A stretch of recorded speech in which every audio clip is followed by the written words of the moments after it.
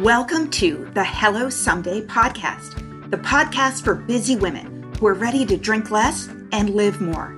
I'm Casey McGuire Davidson, ex-red wine girl turned life coach, helping women create lives they love without alcohol. But it wasn't that long ago that I was anxious, overwhelmed, and drinking a bottle of wine a night to unwind. I thought that wine was the glue holding my life together, helping me cope with my kids, my stressful job, and my busy life. I didn't realize that my love affair with drinking was making me more anxious and less able to manage my responsibilities. In this podcast, my goal is to teach you the tried and true secrets of creating and living a life you don't want to escape from. Each week, I'll bring you tools, lessons, and conversations to help you drink less and live more. I'll teach you how to navigate our drinking-obsessed culture without a buzz, how to sit with your emotions when you're lonely or angry, frustrated or overwhelmed, how to self-soothe without a drink, and how to turn the decision to stop drinking from your worst-case scenario to the best decision of your life. I am so glad you're here. Now let's get started. Hey there. If you've listened to this podcast for a while, you probably know that Athletic Brewing Company is my absolute favorite non-alcoholic beer. For me, finding an incredible non-alcoholic beer to drink around the fire pit or at a dinner was a game changer in sobriety. And I love Athletic so much that I became a brand ambassador so that I could share the love. You can save 20% with code CaseyD20 on your first order of Athletic at their website. Now, they are not sponsoring this ad, but I wanted to share this discount if you wanted to try it out. So my personal favorites are their Golden Upside Dawn and their Run Wild IPA, but I want to hear what your favorites are. Just go to athleticbrewing.com and enter the code CaseyD20 at checkout. That's CaseyD20, and you'll save 20% on your first order. Hi there. Today we are talking about your first sober holiday season. My guest is Kim Kearns. She's an author and she releases her first book, On the Edge of Shattered, on November 1st. So it will have come out just 2 weeks before you're hearing this podcast. Kim and I met online as I meet a ton of my new sober women friends. She went to Colby and I went to Bates College. And if you don't know small liberal arts colleges in the Northeast, they are two of three sort of well-known ones in Maine that are very similar. And so we bonded over the drinking culture at our little colleges. I played rugby at Colby and spent a good number of nights totally blacked out, I think, with the Colby rugby team. Kim hosts a podcast. It's called The Weekend Sober. And I got to go on there to have a conversation about the fears that we have about quitting drinking. And I wanted to have Kim on this show because as you're looking at your upcoming holiday season, as you're looking at how you can navigate Thanksgiving and Hanukkah and Christmas and New Year's alcohol free, I think this is going to be a really good discussion. I quit drinking in February, so I had 9 months under my belt by my first Thanksgiving and 10 months by my first Christmas and New Year's. Whereas Kim stopped drinking just after Thanksgiving and just after her birthday in November. So hit Hanukkah and Christmas and New Year's all within her first month alcohol free. And whether you are further along in your sobriety or whether you are just getting started and only have a week or 2 or 3 under your belt as sort of the gauntlet of drinking events approaches, we want to give you the tips and tricks that you need to get through this. So Kim is a wife to an incredible husband, a mother to 3 beautiful children.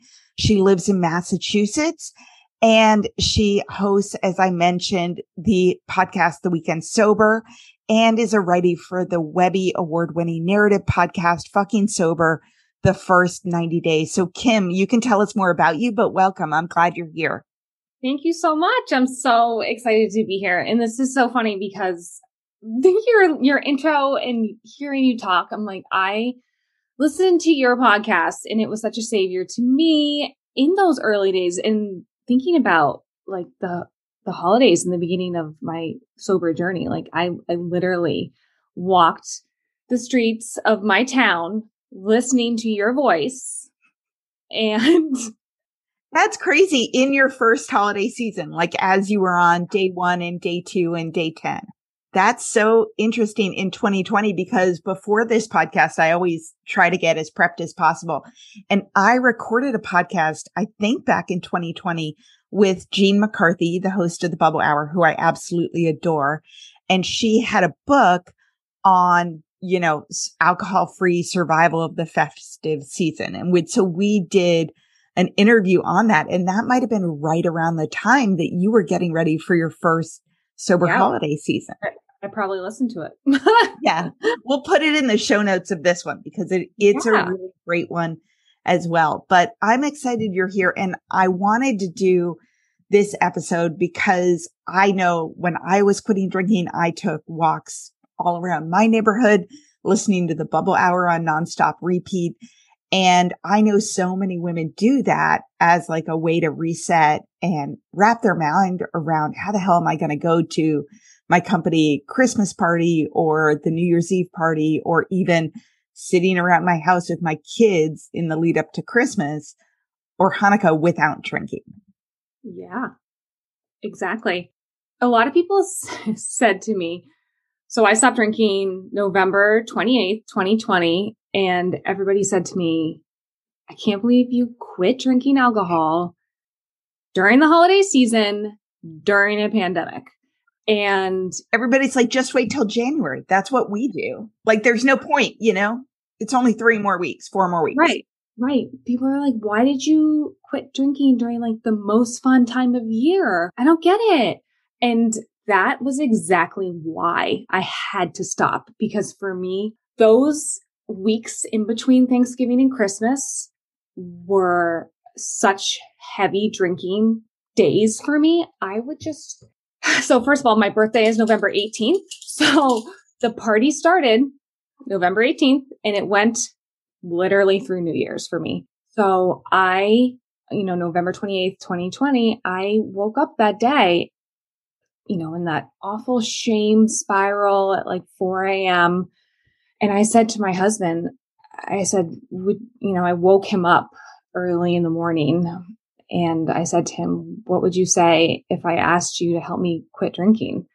And it was like a huge relief to him because it was almost like he'd been waiting for me to ask or say that, he had been worried about me for a while, because I knew that I could not keep going through the new year. I knew I couldn't moderate. I couldn't slow down. I didn't have it in me. I didn't have the strength. So I knew at that point I had hit this I was just so tired of it all. And I couldn't keep it up anymore because the way I drank was a lot. It was, all or nothing. And for some reason, maybe in the town I live in, the group of friends I was hanging out with, it was just very much the scene around here was, holiday parties every weekend and, events during the week. So it was just a lot of drinking that I was, staring down at, like this road of heavy drinking, even during the pandemic. Mm-hmm. Oh my God. I feel like that's everyone everywhere. You know what I mean? And I think back then we were gathering in people's driveways around fire pits. So there was a lot of that kind of drinking. And even though we weren't having like real holiday parties back then during that winter, I was still drinking a ton. So anyways, I said to my husband, I need to stop. And yeah, I chose to get sober during the holiday season during a pandemic. Oh my gosh. Can we talk about perimenopause, menopause, and postmenopause for a minute? I am 48, so if you're going through it, I'm right there with you. I mean, hot flashes and night sweats, racing thoughts, the low moods, the poor sleep, it is not cool. And that's why I was really excited to find a supplement called Hormone Harmony by Happy Mammoth. It contains science-backed herbal extracts called adaptogens.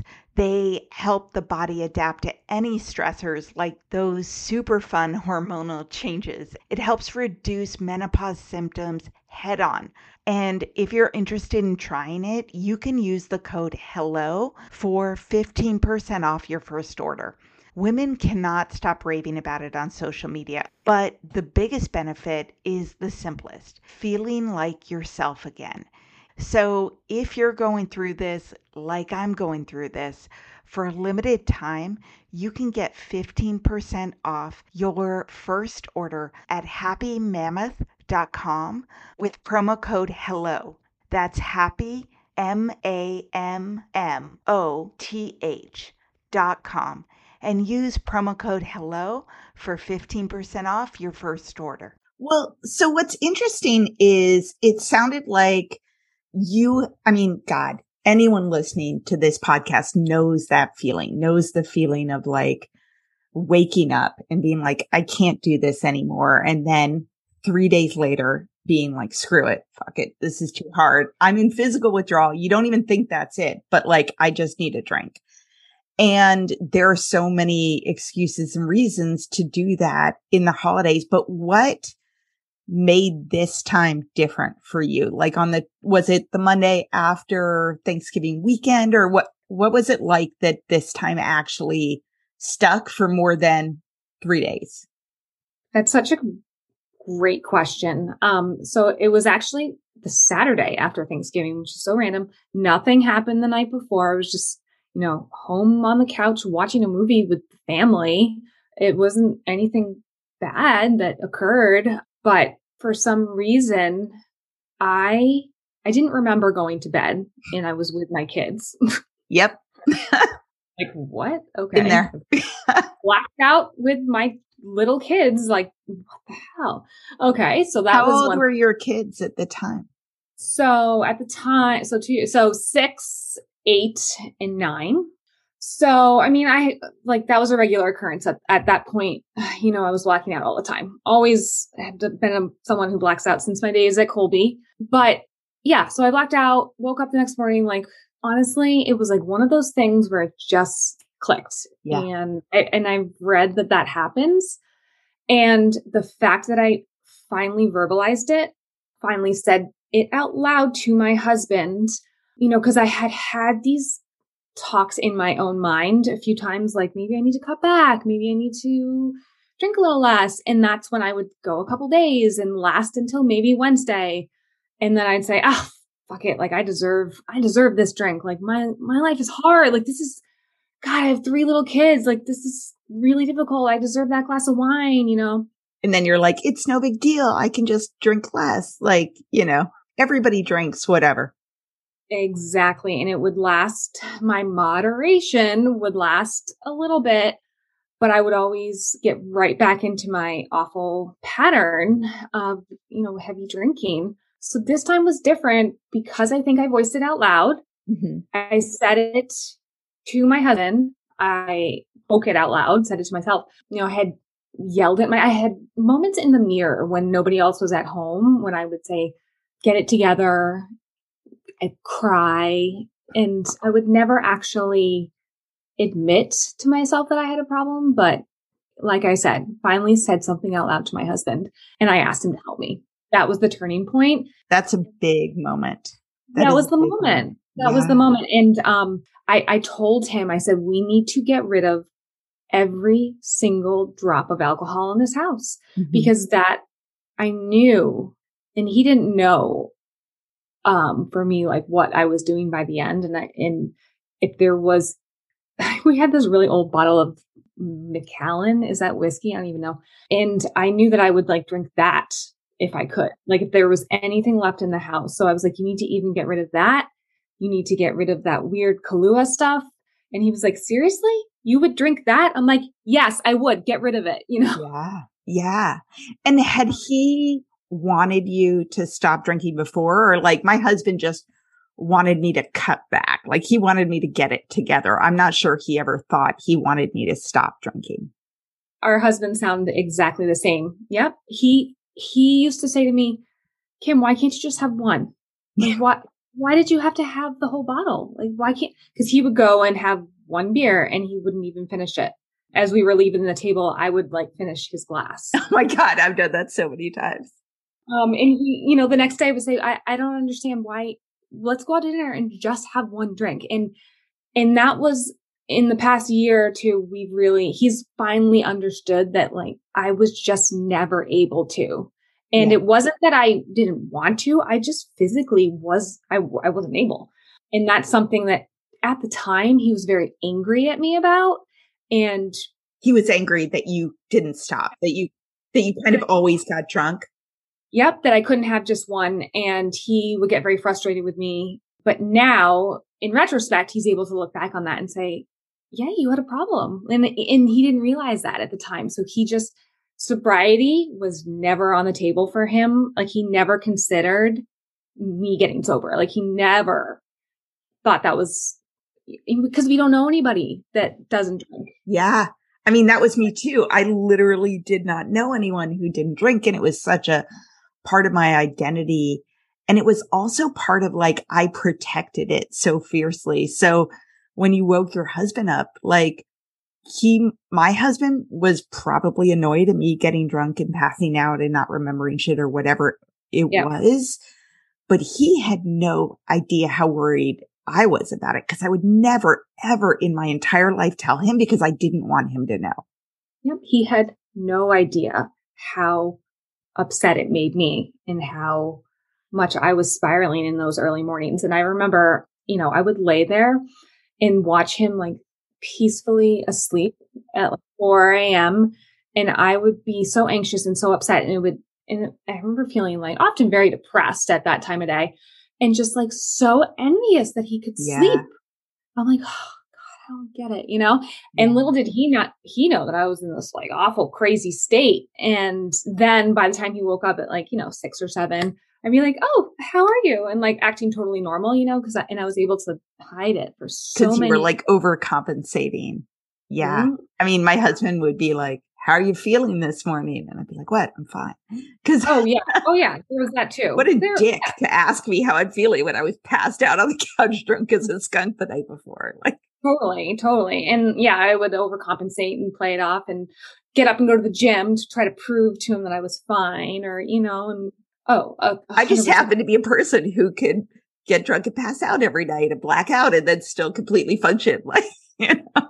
But, you know, that's how so many of our friends were. So he never, ever thought that, you know, sobriety, not drinking was an option. And I was so consumed and so worried about how it would be perceived by others. Yes. And I was so worried about how people would judge me for having a drinking problem. And that was my biggest worry in the beginning, what my friends would say and what others would say, what people would say. And it's actually so funny because now I am so open about it. And I am like that sober mom in the town of Needham. Everybody knows me. I like post on the Needham Facebook page. I have a book coming out. I have a podcast. Everybody knows me as like, that's the sober mom.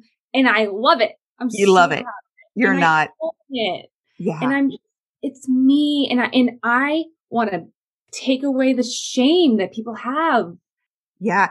Well, and the cool thing is now all the people in your area, in college, in your community, they're like, oh, I know one person who used to drink a shitload and now doesn't. And she's happier. Like, I can't tell you how many people have like signed up for my course or emailed me or whatever on all sides of I was drinking super problematically too. I never had a real problem, but it was just totally disconnected to who I want to be, who have messaged me and been like, oh, I started following what you were doing. And I mean, people I used to work with, people I went to college with, people I worked out with my sober moms group. Like, it's just so awesome because like so many of us don't know anyone. Totally. That has been one of the most gratifying parts of it is, you know, I started blogging on day one. So this is I started writing and I didn't expect anybody to read it because I really was doing it to hold myself accountable. Another way to make sure that I didn't drink on day 3. Yeah. And I sent the blog as I sobbed through the entire, I sat there and wrote and just cried and then emailed it to my husband to be like, all right, you need to be reading this because Wow, you were so, I need you to were hold so myself brave. accountable. I did not Yeah. tell my husband shit until I was like over 100 days sober about all the things. Wow. So, I mean, he knew I wasn't drinking and he knew he needed to not buy me wine. And I told him I was on this no alcohol challenge. So I didn't want to like go to this brewery, but I did not tell him all my inner thoughts about like all the things. Oh, I was like an open book to him on like day one. And I needed to be, I knew I needed to be because I don't think I would have done it. And yeah, exactly. It's not for everybody. Like sometimes you just need to journal for yourself or not even journal. Sometimes you just need to be doing this process alone. Well, you know what? I had a sober coach and I wrote her every single day. Oh. And I was a member of like these secret private Facebook groups. Well, so I remember those people. That. Yeah. Yeah. No, yeah. I see what you're saying. Like I literally have a journal of like every single thing and thought and whatever I was saying in my first 100 days through emails to my coach. It's just my husband wasn't that person, I guess. And that's, yeah. So I started journaling on day one, or rather blogging, and to follow up on my other point, but yeah. And to get messages from people saying they started reading my blog and saying, I totally relate to what you're saying. And then all of a sudden the blog takes off months later and I'm connecting with people all over the world. And that's been really cool. What's the name of your blog? So it used to be Sober and Strong Mom. Hello. That's my Instagram handle, but I just changed it to KimberlyKearns.com. But what's been so fun is also not just connecting with people all over the world, but, people from Colby and people from high school saying, I haven't stopped drinking, Kim, but you really made me rethink my relationship with alcohol and kind of like the way I approach it. And that has been so neat. And, I'm not telling everybody to stop drinking. I don't give a shit what people do. Yeah. I'm on my own path and you're on your own path. And if you are fixing your relationship with alcohol, great. If you are going to keep drinking, great. And a lot of people have said to me, with my writing, with my blog, like, I really relate to your struggle, but I relate to it in terms of my addiction with exercise or my addiction with food. And I think everybody, has a thing. Yes. That they worry about. Yeah. So you woke up, you were tired. It was 4 a.m. You were like, I'm worried about this. If I keep drinking the way I usually drink between my birthday and the new year, it's going to be a shit show. It's not going to be good for anyone. For me, I can't do it. So what then? You told your husband you started blogging, it's a couple weeks before Hanukkah, Christmas, all the things. How did you approach this? Your first, no alcohol in the house and being totally honest with your husband. What else? Did you tell your friends? Yeah. Well, I also asked Evan, as my husband, I asked Evan to stop drinking with me. Mm-hmm. And because he has, like I said before, he does not have any problem with drinking. He could take it or leave it. And he was like, sure, let's be done with it. He's like, I don't need the luckiest ever.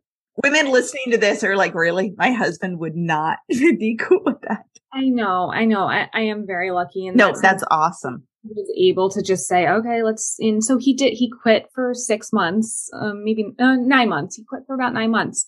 And it wasn't until at 9 months, I was literally like, you should have a beer at dinner with me. Like, it was like, I was encouraging him to, and he's like, are you sure? Are you sure? So that was helpful in the beginning to know when we did go out with friends that he was like, he had your back. Yep. He had a seltzer. I had a seltzer. So that first day that we poured out all the wine, all the vodka, all the weird Kahluas and the whiskeys and all the stuff. Literally got rid of everything. I was like, oh, there's some beers in the back fridge. Like, I know that, like, I knew where everything was. Oh, yeah. And we got rid of it all. And then I called 4 girlfriends. I went on walks with a couple of them, cried my eyes out. My kids were like, what's wrong with mom? Like, I didn't tell my kids for a little while, but I did tell them eventually. But that was really important because I have really close girlfriends and I value my friendships with my friends. And even though they all are pretty big drinkers, I felt like I needed them to also hold me accountable because we had these events coming up. We had parties, we had things going on. What did they say? And what did you say to them? So I said, like everybody had a different response, as you can imagine, depending on almost their relationship with alcohol. Yeah. I feel like every single person's response is not about you and entirely about their own relationship with alcohol. 100%. So give me give people listening to this. So it's right after Thanksgiving. You were like completely honest. And I think that's interesting because there's so many different ways to approach this. Like I told everyone I wasn't drinking and like literally nothing more, including my best friends. I was like health kick, Yeah. But some people, So like you can go any direction. Like I know some people say, I'm going to take a break and I'm going to do 6 weeks without alcohol and see how I feel. But you're getting real support if you're honest. I just got it elsewhere, right? Like, right. And I did not, I was doing the Luckiest Club and Sober Mom Squad on Zoom. And so you had found that? You had found that before? Yeah. No, I didn't find it before. I found it within the first 24 hours. Good for you. What'd you search? Like, what's the Google search term? I don't even remember. Like online mommy sober support. I don't even remember. Yeah. But so one of my friends that I told, she's like, my brother is in AA. You should definitely do something. So she helped me do some of this research, I think. She sent me another, what was it called? It was the something project starts with an A, starts with an H, whatever. I'll think of it. So I told these friends, one friend was like, I'm so proud of you. That was generally the consensus. Like, I'm really proud of you. I'm really happy for you. Another friend was like, I've noticed that you're really skinny and that you're drinking too much. Like, cause by the end I was drinking so much and had lost a lot of weight and I was really malnourished, which, some people say they're drinking so much and they've gained weight and they're heavy. Yeah. Like I literally was I was the gain weight one. I gained like 40 pounds. I was drinking my meals and I wasn't eating healthy by the end. I was like so hungover I couldn't eat. So that I drank to fix my hangover and then forget to eat meals. So I was like, so anyway, she was like, yeah, I've been worried about your weight. And then like really her concern was it was just funny how people's concerns were very different and focused on different pieces. Did anyone say anything when you told them that like really annoyed you or rubbed you the wrong way? No, I mean, not really. Okay. Nothing that like rubbed me the wrong way, but I think in general, I chose to tell people in the beginning that I knew would be supportive. Okay. That's super smart. Yes. That I knew wouldn't be super judgmental. And, I chose the time to tell family members way later. Yeah. And, the people that I was really worried about making those kinds of comments.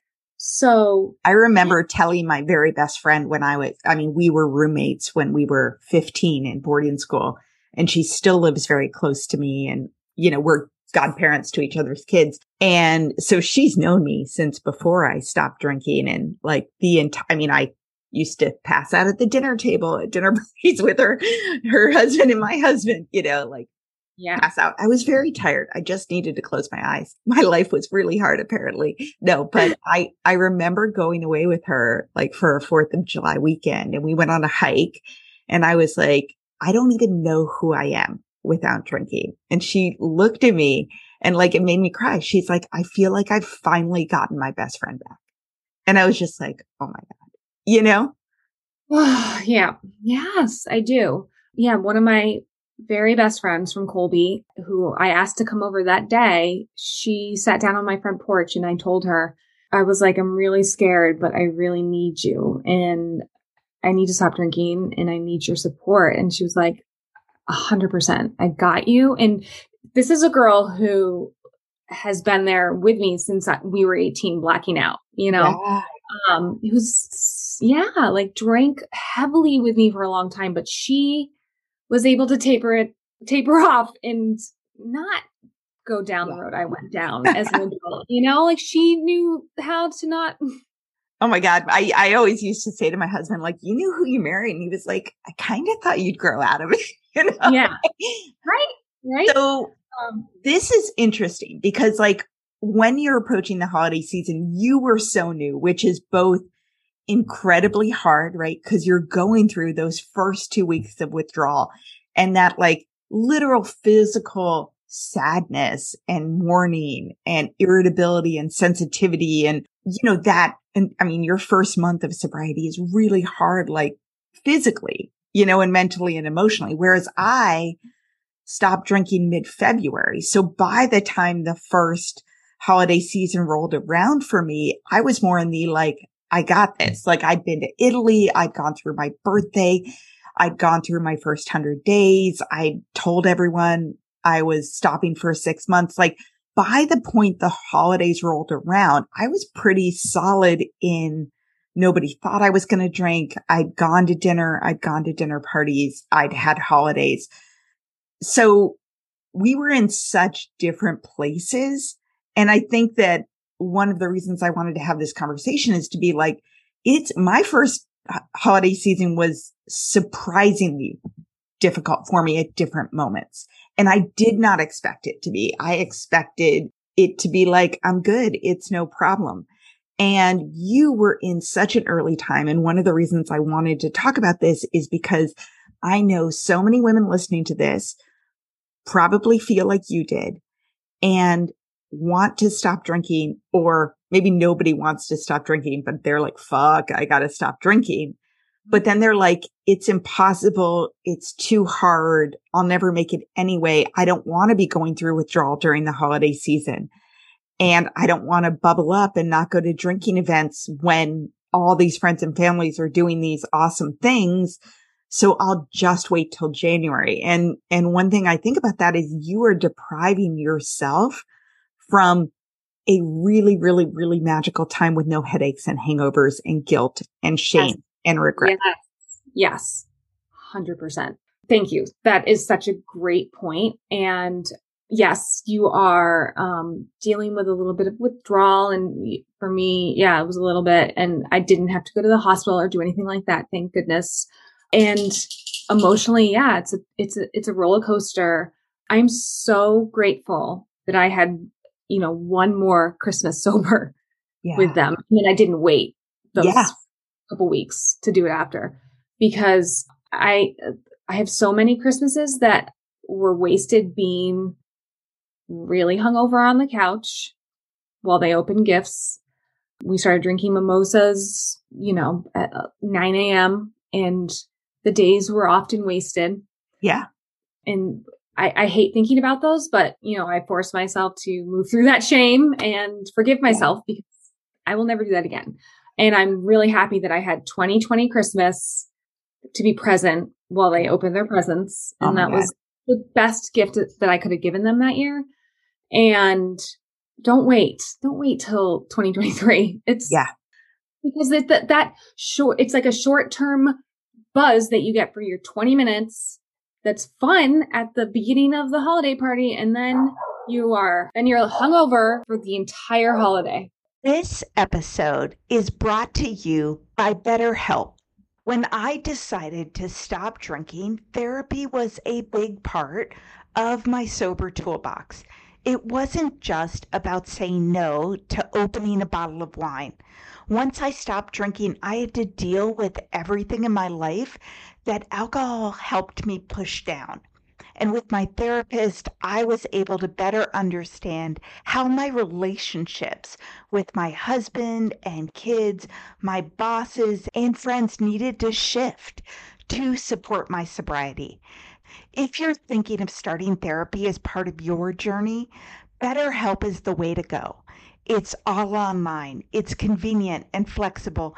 It's tailored to your schedule. You just fill out a questionnaire and get matched with a licensed therapist.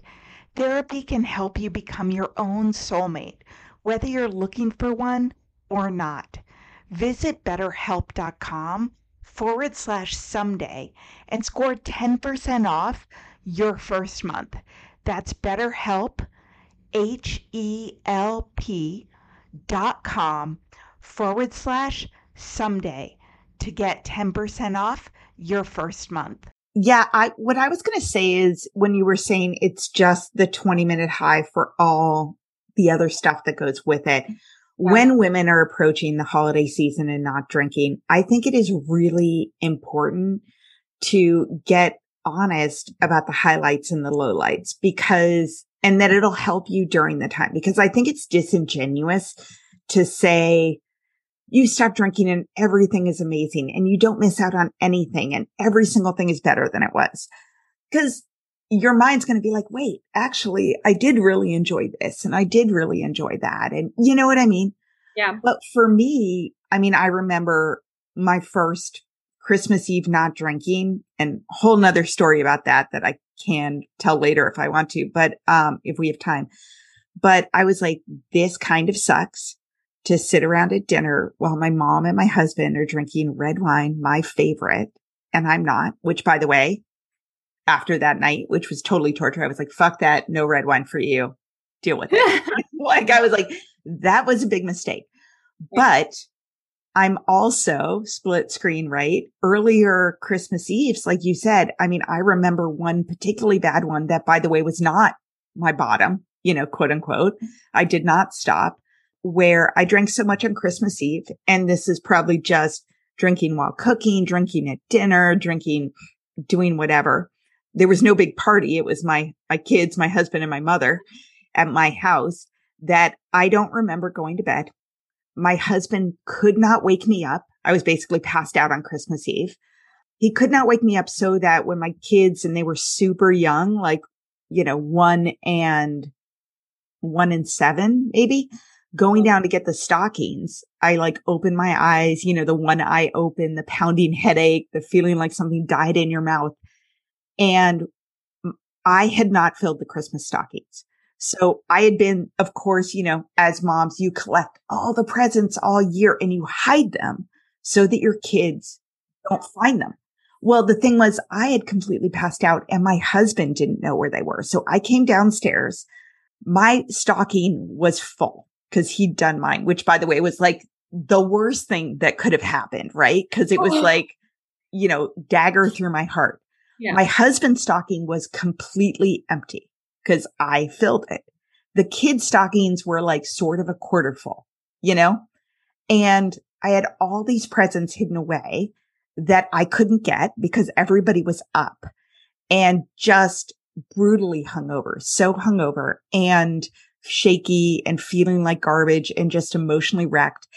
And the worst part was just thinking about my husband on Christmas Eve trying to wake me up and being unable to, and being like, wow, she got so drunk that like, I don't have the presents for the kids' stockings, right? So every time you're like, oh my God, but I'm going to miss out on the toast at this time. It's like, yes. And you're also, I mean, I can't tell you how amazing Christmas morning is when the kids start running into our rooms and I am fine. And I go downstairs and get the coffee and like, Christmas looks great. And yes, I didn't have the glass of wine or bottle, let's be real, the night before, but I also ate the cookies and drank the milk and am proud, Yeah.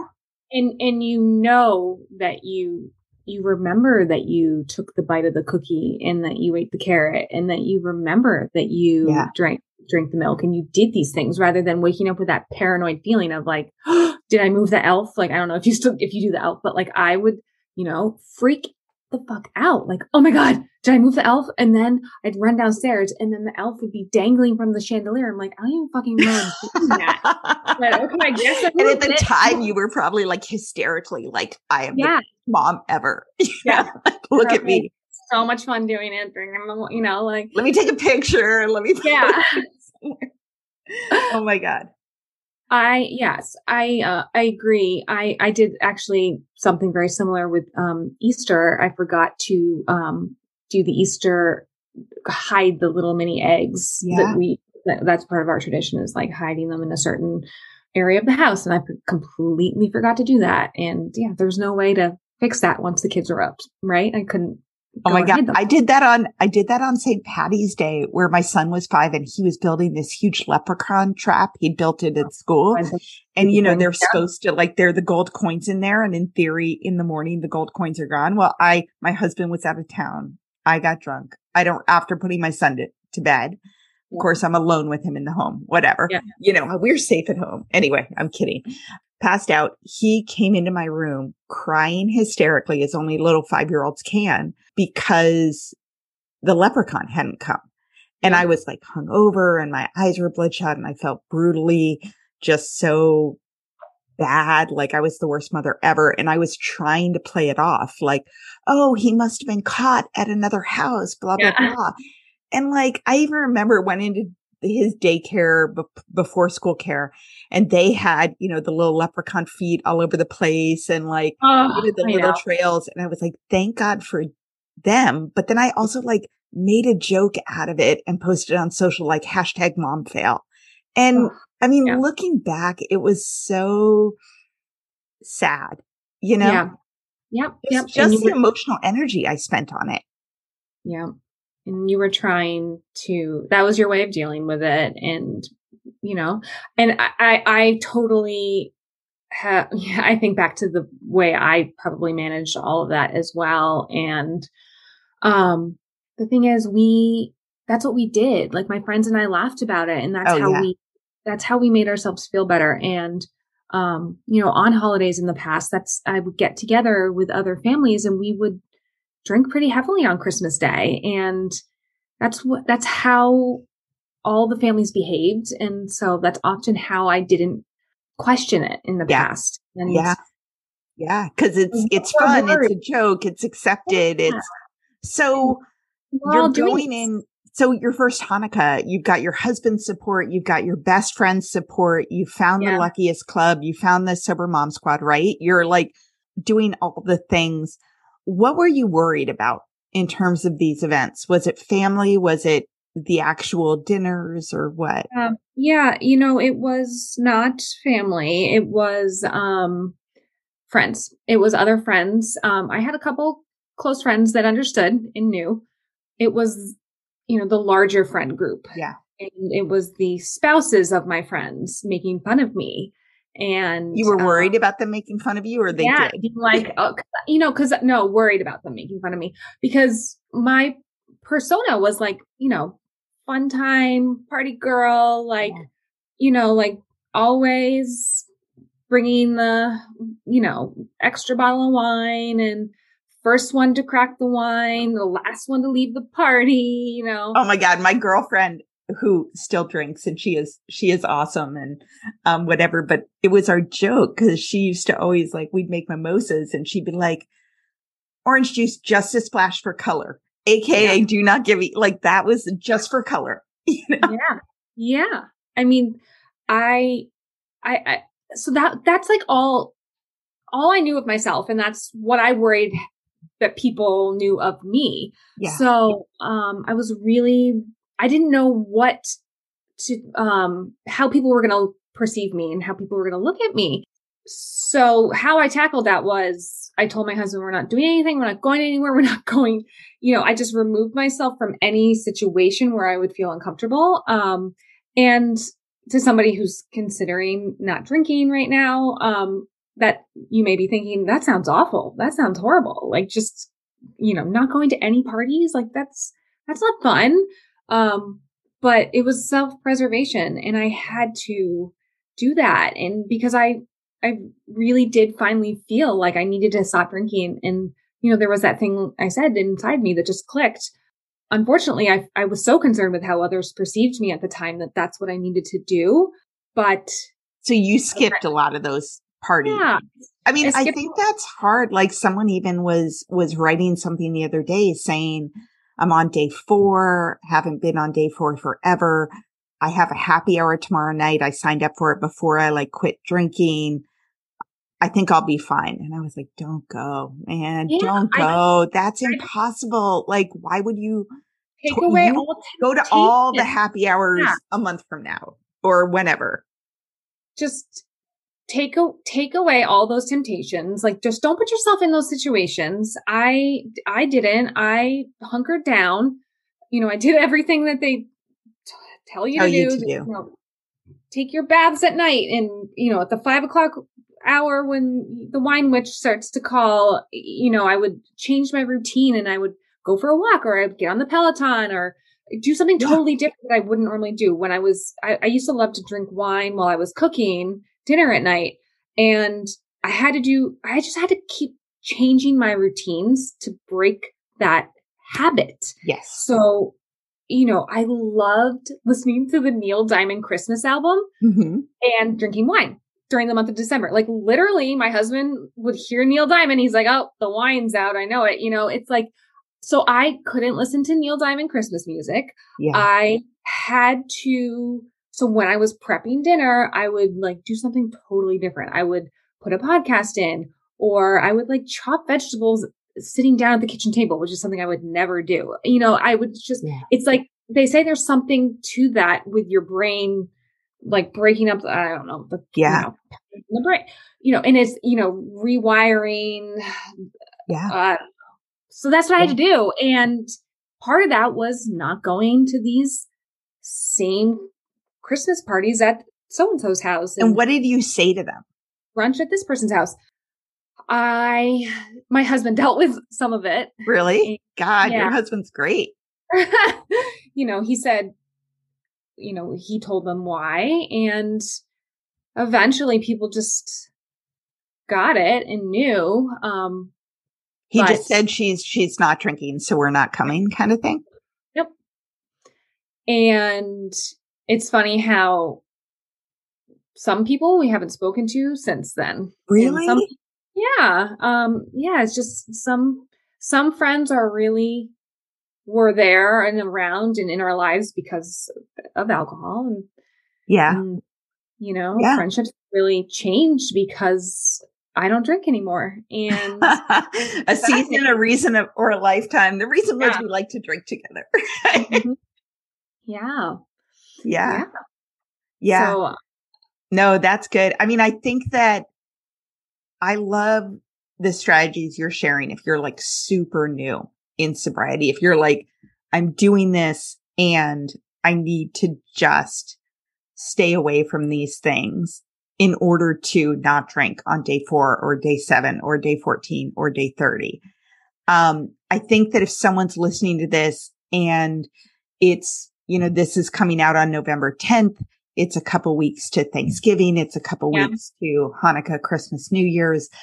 Another thing you can think about is what I did, which was really looking, at the season. And I have to say, if you're, in my sobriety starter kit course, I have a whole mini course on the holidays.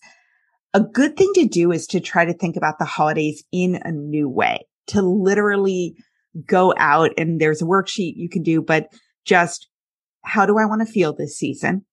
Is it cozy, safe, loved, active, peaceful, God knows whatever it is for you.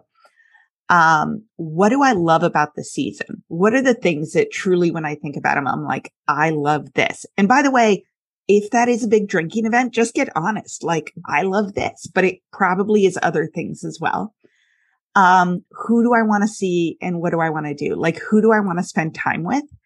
And then what is triggering to me? Like, what is hard to get through without drinking? And once you lay that out, you can really proactively shift things in your life. So what's interesting is one of the things I really didn't like about the holiday, and I just didn't like it, it sucked, was flying to my mother's or my sister's for Thanksgiving. Like, my mom lives in DC. My sister lives in Ohio. My mom lives in the house I grew up in. It's really small. It's really cramped. It's really cluttered. She hopefully will not listen to this. She's a pack rat. No, moving on. Occasionally I'm doing podcasts. Do you do this? And you're like, oh shit, did I say that out loud? You're like, fuck, I hope they don't listen to this. Yes. Thank God we have so many podcasts now. I'm like, she would never have the time. No, but so it was just like, I would have to take a red eye with my family of four to DC. My sister, my mother, everybody would be there. We would be packed into this like little guest bedroom on a futon with like all the papers shoved to the side. And then I would drink because I just, I go home and I turn into my 13-year-old self with every slight from my mother and my sister and all that, and then fly back on Sunday. And my husband didn't like it. It cost us like $4,000, all this stuff. And so I was like, I hate this, in my own mind. I did not say that to my family, but what I did say is like, hey, you know what? It is really incredibly hard for us to come home over this weekend. I know it means a lot to you, but I'm hoping that we can shift that tradition to Christmas and come to our house. And, I blamed my husband's school schedule. I blamed my work schedule. I worked in e-commerce. I blamed the money, whatever. Yeah. And we stopped going. And my Thanksgiving now is my favorite. It's just my little nuclear family. We go into Seattle when it's deserted. We go to the aquarium or on the Great Wheel. We eat like sort of the lunch dinner.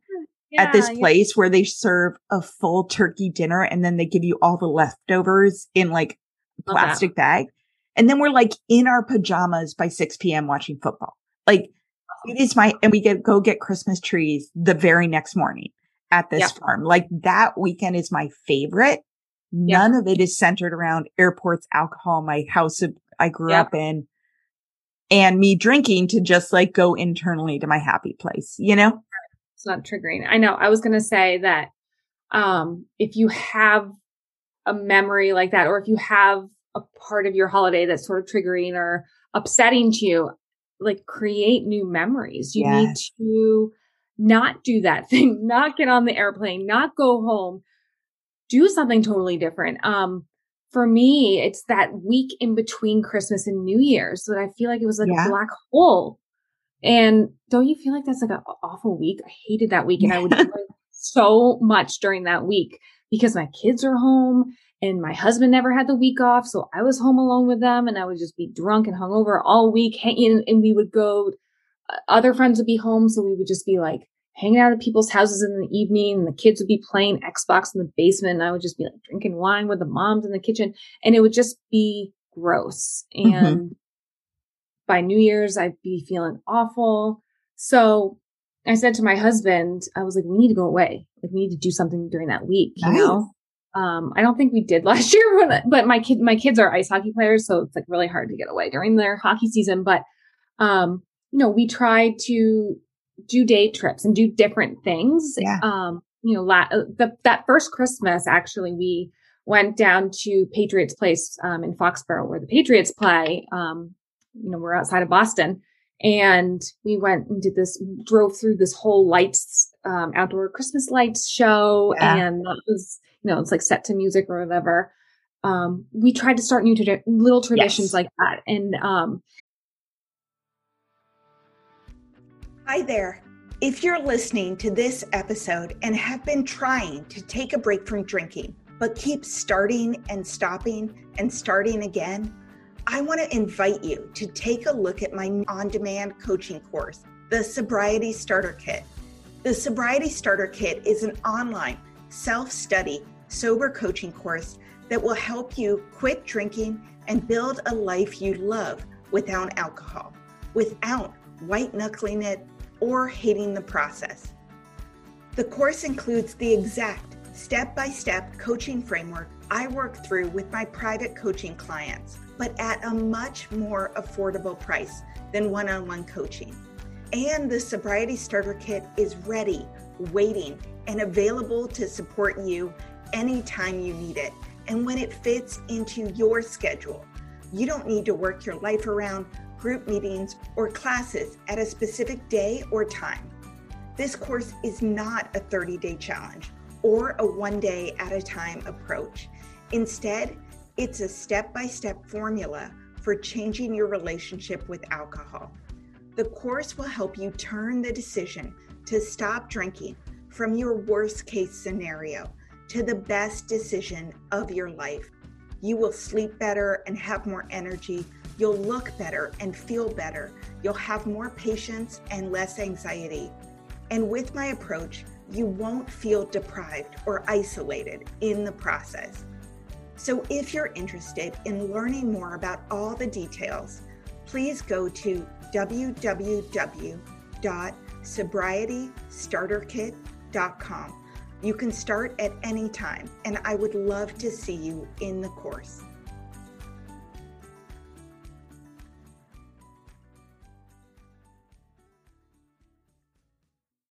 For me, it was like, what is one of my favorite things about Christmas? Like driving around looking at Christmas lights. Like, great. That's going to be like a new tradition. So we started doing that, like driving around town, looking at Christmas lights, trying to do new things that were sober with the kids. Yeah. And that's, like instead of sitting at home, drinking wine, watching Christmas movies, is what, we used to do. I mean, I love that too. I did the same thing for New Year's. I mean, obviously New Year's is a big one. And, once you have kids, you're not like in your early 20s going out to the giant parties. I used to go to those in Boston too, because all my friends lived there after college. But, so for New Year's, my favorite thing, in terms of that week, so we do a couple things that again, like, what do you love? Who do you want to spend time with? What do you enjoy doing? So on New Year's Eve, my husband's mother is usually in town. Our mothers sort of overlap. Mom does Christmas, Linda does New Year's, and they mix in the middle. And we do a couple different things. Like one, my mom reads tarot cards.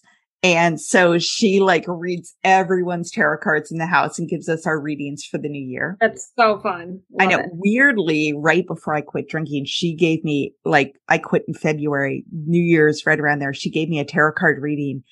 And obviously I was super, super worried about my drinking. And it was so bad. It was like warning, warning, warning, in my mind. And I was like, fuck, this is, she asked you your central question. And I'm pretty sure my central question was like, shit, what about my drinking? And then it was so bad. And I was so scared. I was like, you have to do it again.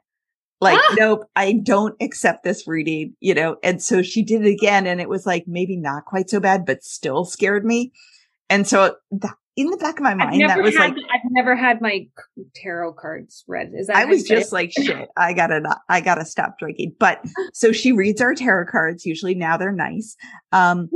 We do, flying wish paper, which you can order off Amazon. They're my favorite. It's like $15 and you get all these little tissue papers. And so each one of us gets 3. And then we have 3 for the universe. And we each get to write down 3 wishes, including my young daughter, including my son, my mother-in-law, whatever. Then you ball them up, you turn off all the lights, you put it on a piece of paper and you light them. And they all go kind of up into the air and my kids catch them in the air in a cup. But you all talk about your wishes for the new year and then you light them and you let them go up. And we have groovy Prosecco and that's amazing. And I make vision boards every New Year's Eve. And my son somehow likes a birthday cake on New Year's Eve for the new year. So we have all so cute. That I love that. Fun. Yeah. That's so cool. We last year made family bracelets. We got a bracelet making kit where everybody had to choose a word of a word. I love that. Yeah. And my kids so we had talks about what do you want to work on this year? Goals instead of, New Year's resolutions. It was intention for the new year. And my middle son who was having, issues with patience, he chose the word patient or something it was really, it was great. So what was your word? My word was observe because I wanted to be, more observant of and less judgment, less worried about people being judgmental of me. And I wanted to be more observant of, in present in the moment. Yeah. And I feel so we all wore our bracelets pretty consistently for a while there. We don't wear them. I don't have it on anymore. But it was just a fun tradition, just a good, like you said, instead of the party. And you're not getting drunk, but you also are doing flying wish paper and bracelets. And I gotta tell you, a birthday cake is pretty cool. And we decorated it all. And, you can have a ton of fun without drinking, and your family probably will be less annoying to you, shockingly, if you're not drinking than if you are. And I think that like one of the things I really encourage people to do is to like actually find joy in the food and drinks that aren't alcohol, like hot chocolate bar with like peppermint and marshmallows. Like go back to the things that you're like, this is really good from when I'm a kid, or all the non-alcoholic drinks. Like don't sit around with a glass of like tap water while everyone else is toasting. That's just going to suck. Yeah. Find a fun drink and take advantage of, the mocktails. And if you are at a holiday party, seek out the bartender and ask them to make something fun. I've done that before, and say, I want a mocktail, and can you do something cool and different? And they'll say, what flavors do you like, or what do you not like? Yeah. And I'll say, it's like this whole discussion. Yeah. And it's fun. And that they love it because they're like, oh, I get to create something. Yeah. That's what's so fun. And they're like, okay, so you don't like ginger, you like lemon. Okay. All right. And I love talking to bartenders. Like I'm always like, don't ask the 19-year-old waiter or waitress because they have no idea. I mean, you can be like, hey, I always just go in and I'm like, hey, I actually don't drink alcohol. So what really fun things do you have to drink that are non-alcoholic? And what's your favorite mocktail to make? Me? You know? Oh, ask them, you the say bartender. That. I'll say that. I love ordering non-alcoholic mojitos. That is like my go-to. Like they do the muddled raspberry shit. It's so good. Yeah. Mojito for me is I don't like anything that reminds me too much of my drinking days. So I'll just like kind of fruity. But, but yeah, I think I'm always like, focus on the desserts. And, especially in early sobriety, if you are having to go out and forced to go to those parties that maybe you're kind of reluctant to go to, get a mocktail, but also like go check out the desserts because, you're not drinking. So have a little sweet treat. And, I would say a couple things. So if you are going to parties, have a wing person, which you totally did. You had your husband. Have someone there who knows you're not drinking. If more than one person knows, the better.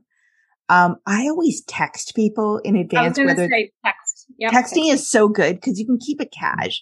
Like if someone's coming to my house, I'm always like, and this was before everybody knew I was like out as I don't drink, but I'd be like, hey, by the way, super excited for you guys to come. We're going to have X food, whatever, non-alcoholic beverages, etc. If you want anything else to eat or drink, feel free to bring it. Right. So I'm stating that we're basically very casually, we're not having wine on hand, BYOB.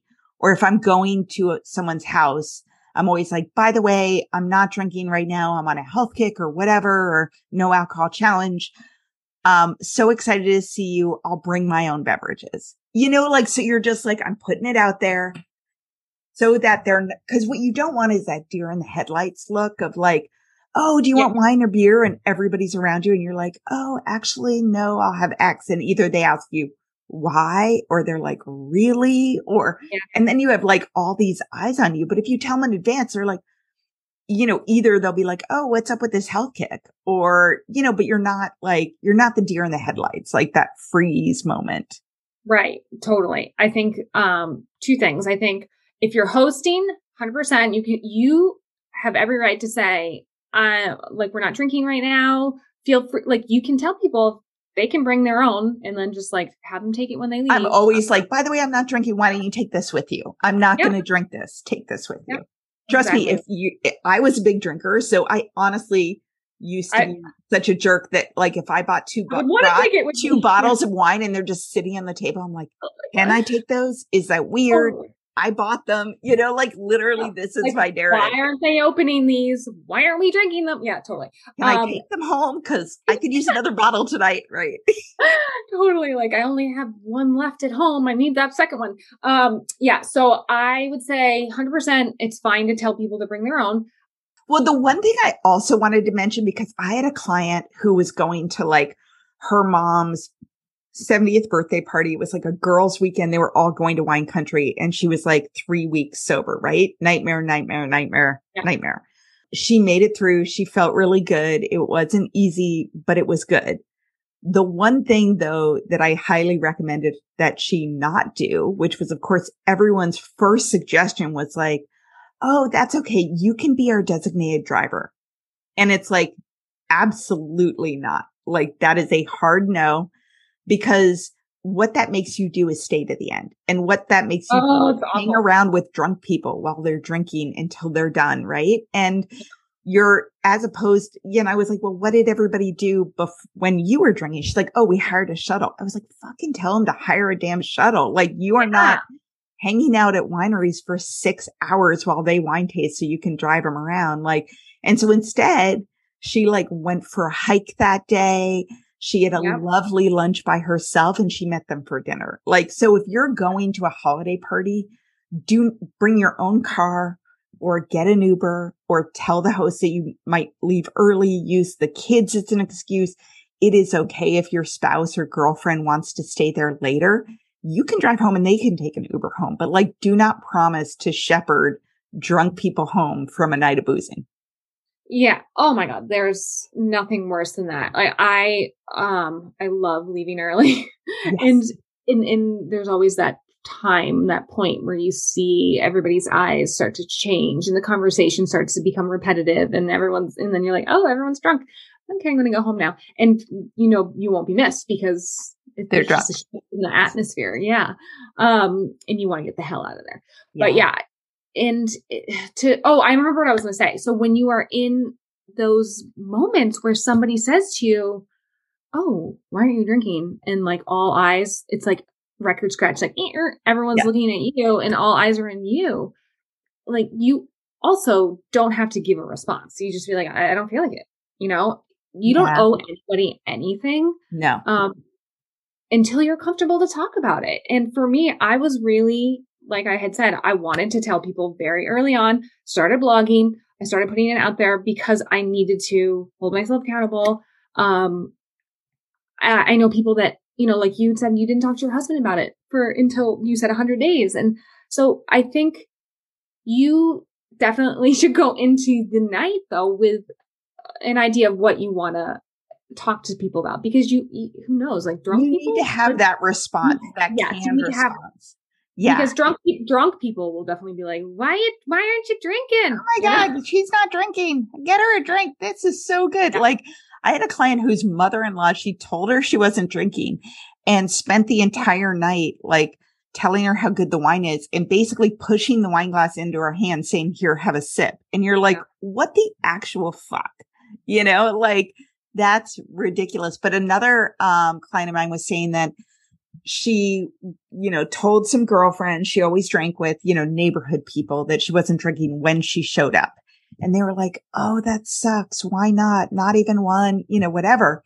And I was like, why didn't you position that right when you walked in as saying like, yeah, I'm not drinking right now. And oh my God, I feel so much better. I'm sleeping better. I feel rather less than anxious. Like apologizing. I've been running every day. I mean, the way that people react is a lot about how you position it too. Like it's hard to be like, oh my God, that sucks when you just said you feel amazing. Yes. Like, oh, that sucks. Actually, that reminds me of one time when I tried to moderate or I had like a really bad drunken weekend. So I took like 2 weeks off to try to prove to my husband that like I could. And I was drinking at a friend's house with like a girls' night. And one of my girlfriends was like, and I was like, oh yeah, I need to take some time off. I just like, it was a really bad weekend last weekend. So I was like feeling sorry for myself and everyone was kind of feeling sorry for me. And she was like, do you want us to go drink in there?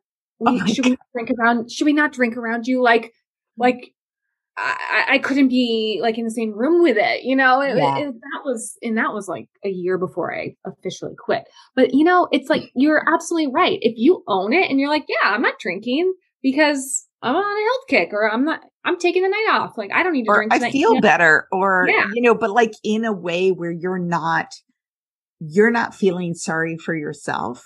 Yeah. And you know what? Even if you do feel sorry for yourself, try it out, right? Like, still see what the reaction is. Cause usually when I tell people that I'm doing a no alcohol challenge, or I'm not drinking because I want to sleep better and have more energy and XYZ as a health kick, they immediately start talking about their own health kicks, right?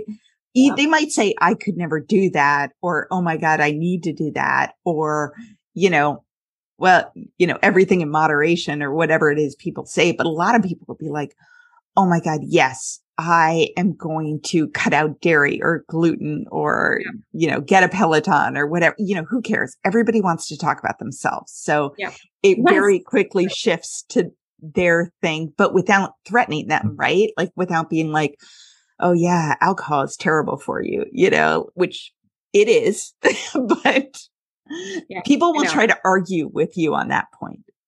Yes. Yeah. People, it's true. Everyone always makes it about themselves, you know? Yes. It always comes back to you. But yeah, I mean, it's hard to find that confidence in the beginning to tell people that you feel good and that things are actually better without it. And, you know, even after a week, it's hard to feel that kind of confidence. And it took me a really long time to talk about it confidently, I have to say. Yeah. So yeah, hopefully, you can find that strength to at least talk about it confidently with those people in your life that matter. And if you find that people are judging you and not being kind to you about it, then I mean, that speaks more to their issue with it. Yeah. And it's okay if you are tender and more tender than you would normally be. You know, I mean, I always tell everyone, like, just expect in your first couple weeks, like, you are going to be irritated, sensitive, overwhelmed, annoyed, maybe even rageful. I felt a lot of rage. You know, it's just you've been numb and all these things are bubbling up to the surface and your emotional sort of stability is all over the place because of alcohol and the withdrawal of alcohol from your system. But it also, like, the holidays just bring up a lot of stuff, and that's okay. Like, you can get through it. I mean, I remember my first Christmas Eve, I'd gone to a dinner party with my mom, and, you know, my mom was with us with my mom and my family at a friend's house, and we were driving home, and my son was like 8 years old, you know, and he was saying, he was in that age. He's like, oh, talking about Santa and, you know, oh, mom, do you think you've been good this year? You know, whatever it is 8-year-olds talk about. And I was driving because I wasn't drinking and I was in the driver's seat and I was like, yeah, Hank, I actually do really think I've been good this year. Like, I've made a lot of changes that were hard, but I'm really proud of myself, blah, blah, blah. And we're driving along the highway. It's dark. And out of nowhere, my mom pipes up from the back seat, like literally interrupting the conversation and says, well, I wouldn't give yourself too much credit. And like the entire car goes silent. And I'm thinking, like, I was so taken aback because in my mind, I was so clearly talking to my son about quitting drinking. Like, there was, in my mind, that's what the conversation was. Yeah. And for her to like interrupt and being like, dude, why are you getting so full of yourself? Like on this thing that had tortured me for 10 years, you know? Yeah. And it was like this stunned silence. And then my husband jumped in finally. Of course, I'm sure it was very quickly. It felt like hours. Yeah, it felt like forever. Well, actually, I think Casey should be proud of herself. She's done a really hard thing and it's been a really good year. And of course, I came home and it's Christmas Eve and I went up to my bedroom and I started crying. Like I was just so hurt and overwhelmed. And like, I'm sure it brought up all this shit from childhood and like, what the hell? And, you know, whatever. And then I came down and we read the night before Christmas and I had my cookies and like, I was hurt and tender and whatever. But like, for once I wasn't mad at myself. You know what I mean? I wasn't like, what the fuck is wrong with you? Get your shit together. You're the worst mom ever. Like, it was like you're feeling all the emotions, but I feel like sometimes when we drink it so that we suppress like the very valid hurt, resentment, annoyance that we have for other people. And then we just turn it internally. Oh, 100%. Yeah. That's what I did for 20 years. I drank because I had so many thoughts, feelings, emotions. I numbed myself from feeling so much, which is what I write about in my book. It's like I finally, in the last 2 years, with the help of my therapist, started to finally process and go and realize that I was drinking. And it's funny when you said angry, mad. My therapist was like, in the first month of my sobriety, she's like, I think you're kind of mad. I think you're angry. I'm like, I'm not mad. What are you talking about? I'm not mad. And then I realized, yeah, I was really fucking mad. And what were you mad about? Oh, I was just mad at my parents, like everything, friends, like life, like everything that has happened to me. And you got to read my book to find out. I will. So wait, tell us what the name of your book is. It's On the Edge of Shattered. It comes out on November 1st. So it's a braided narrative. It tells the story of, day one, starts out on day one of my sobriety, and it goes through the holidays. And, but it's a braided narrative in the sense that it goes back and talks about my childhood and some stories of, things that happened to me in my past that I realized would have contributed to my drinking habits. Yeah. So there's a lot of stories about Colby in there, stories about drinking in high school. And things that kind of played into, and contributed, to. Yeah. Well, send me the link. We'll definitely put that in the show notes. And of course, I'm totally curious because I know Colby really well. And I told you that one of my best friends from high school went to Colby. So I have a feeling that it'll all sound very familiar. Yeah, absolutely. Yeah. So one thing I wanted to ask you about is, so I'm not Jewish. I don't celebrate Hanukkah, but I know your husband does. So are there any events? I know it's 8 nights, but like, are there any specific drinking events around there that are difficult to navigate or that you've shifted what you do now versus before when you were drinking? We light the candles every night. And it's not that big of a holiday. I think Rosh Hashanah is a little bit bigger. And, when you break the fast and Yom Kippur and those holidays, we don't sell, I want to say that like he probably celebrated more when he was a child. We don't really celebrate these holidays. And I think his parents would like it if we did celebrate them a little more. The kids love lighting the candles on Hanukkah because they get a present every night.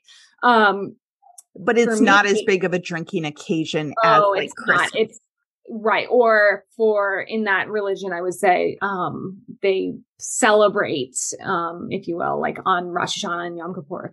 So it wouldn't really, there was never anything like celebratory in terms of drinking. Okay. For me, I was like, whoa, yeah, we're lighting candles. Let's drink some wine. It was always a reason to drink for me. But it wasn't very hard or triggering. Every night that first season was difficult for me. Just simply having Christmas lights on, having the menorah out. No Neil Diamond was very triggering because it just the festive feeling of that time of year just really reminded me of, my red wine and sitting in front of the fire.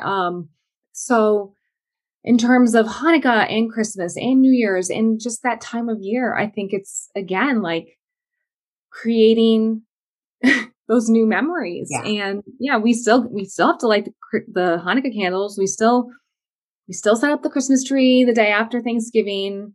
And, there are things and memories that are hard because especially that day of setting up the Christmas tree the day after Thanksgiving, because, that's a hard memory for me. That was the day after, or the day after that was the day I stopped drinking. So it's all just sort of like, there's a lot there. But doing those things with a new, fresh frame of mind, I think. And one of the things I think really helps is to not just, we all look back and we romanticize drinking, especially when you think about those times, right? Decorating the Christmas tree with wine in your hand or sitting by the fire or whatever it is. It really helps to start romanticizing sobriety. And that can be everything from, oh my gosh, sitting by the fire with hot chocolate or going snowshoeing with girlfriends and no hangover or, getting up in the morning when the house is quiet and turning on the tree and having coffee. I was about to say that. So I used to stay up super late with wine Yes. by the Christmas lights. Now, instead, it would be getting up really early in the morning with coffee and my book and sitting with the Christmas lights when the house is quiet. So lovely. It's So so better. lovely. So like when you're going through of like, what do I love about the season? Who do I want to spend time with? What do I want to do? And then what's hard for me? If you're like, I love the Christmas tree. I love reading by the Christmas tree. It is really hard for me to do it at night. Then that gives you information, right? Then you're like, okay, how can I have the thing I love in a way that is not hard for me to do without drinking, and just shift things a little bit, get a little creative, because the season is still lovely. Exactly. So true. Well, thank you so much for being here. I love talking with you. I love talking with you on your podcast, The Weekend Sober. I'm so glad we met. I feel like our stories are so similar. And I know so many women listening to this, like, have the same story, right? Yeah, totally. I'm so glad that we met. Thank you so much for having me. Thanks for having me on here. It's been fun. Yeah. So how do people find you? How do they follow you?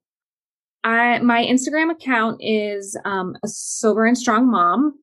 And you can find me on my website, KimberlyKearns.com. And my book it's exciting. My book is out on November 1st. Very cool. And you can find it on Amazon, right? Yeah, Amazon, Barnes & Noble, everywhere. And it will be out on Audible audiobook in December. Did you read it? I chose not to because I know I went back and forth, but I feel like I wanted a professional voice. Yeah. So many people are like, I'll turn off a book if it doesn't sound, if it doesn't sound professionally done. So yeah, I know I went back and forth, but. Okay. Very cool. Well, thank you so much. And I'll put all the links in the show notes. Thank you so much. This has been fun. Yeah. Thank you for listening to this episode of the Hello Someday podcast. If you're interested in learning more about me, the work I do, and access free resources and guides to help you build a life you love without alcohol, please visit hellosomedaycoaching.com. And I would be so grateful if you would take a few minutes to rate and review this podcast so that more women can find it and join the conversation about drinking less and living more. I'm Madeline, and I'm the host of the Happiest Sober podcast. I got sober in my 20s after a decade of gray area drinking, and the greatest plot twist of all time was realizing that alcohol, the thing that I thought made my life the most happy and fun and exciting, was actually the exact thing preventing me from living my happiest and best life. My mom is 40 years sober, and she joins me on my podcast very often. I like to call her my part-time co-host, and I also bring you solo episodes where I share my top tips, tricks, and mindset shifts in sobriety, and lots of how-tos for navigating all the things sober, from weddings to parties to holidays to bachelorette parties to trips. I'm also joined by so many guests who come on and share their sober stories, and they're all so inspiring. I'm here to show you that life doesn't end when you quit drinking. In fact, it's very much the opposite. And no matter what your relationship was with alcohol, life can be the absolute happiest when you're sober. New episodes come out every Tuesday. You can listen to Happiest Sober podcast wherever you get your podcasts.